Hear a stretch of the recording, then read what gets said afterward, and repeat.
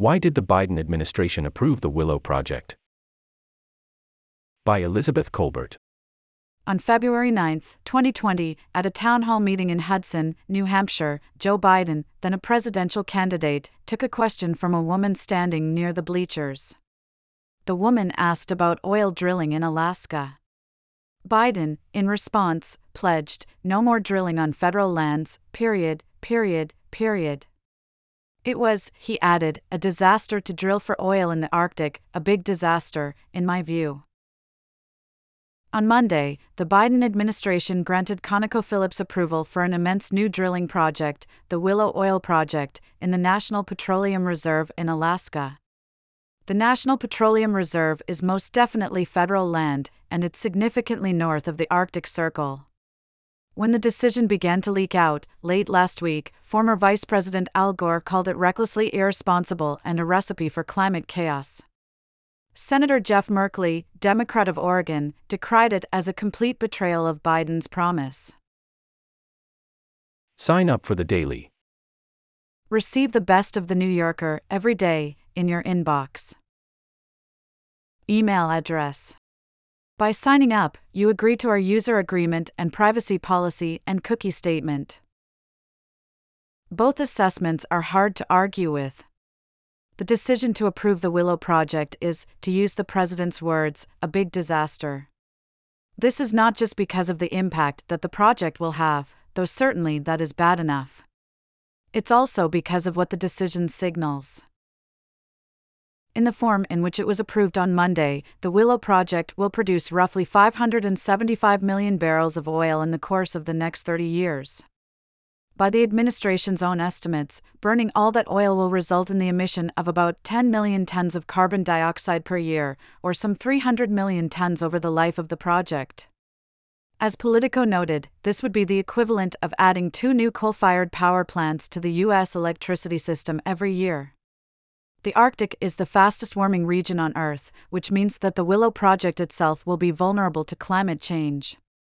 To deal with the problem, ConocoPhillips has plans to install chillers to keep the permafrost frozen under its heavy equipment. In the lead-up to Monday's announcement, Biden's record on drilling was perhaps best described as mixed.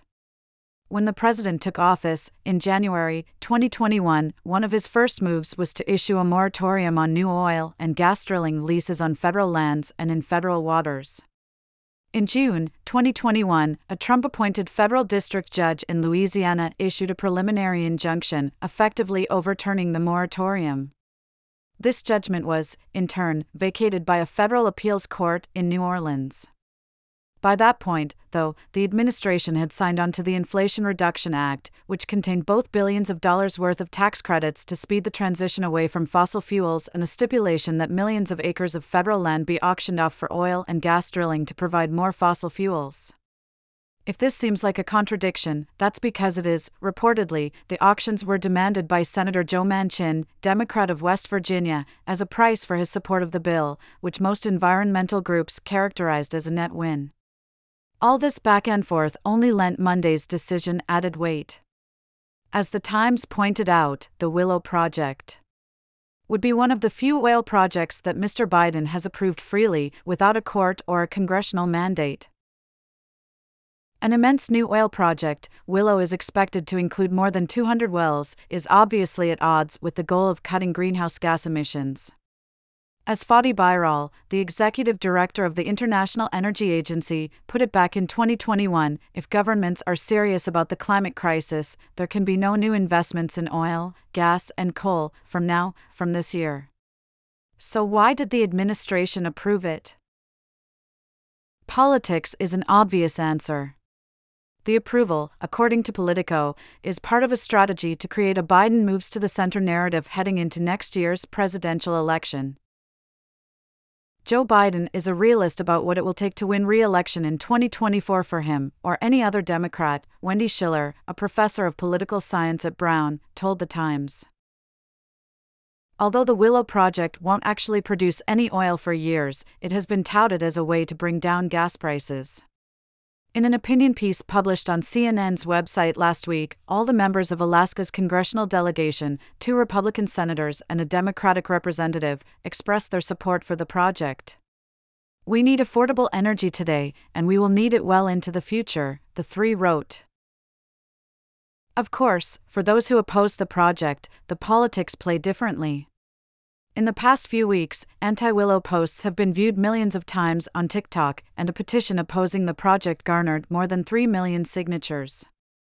In giving the green light to drilling, President Biden is now risking the support of many young people who voted for him in large numbers in 2020, the BBC noted.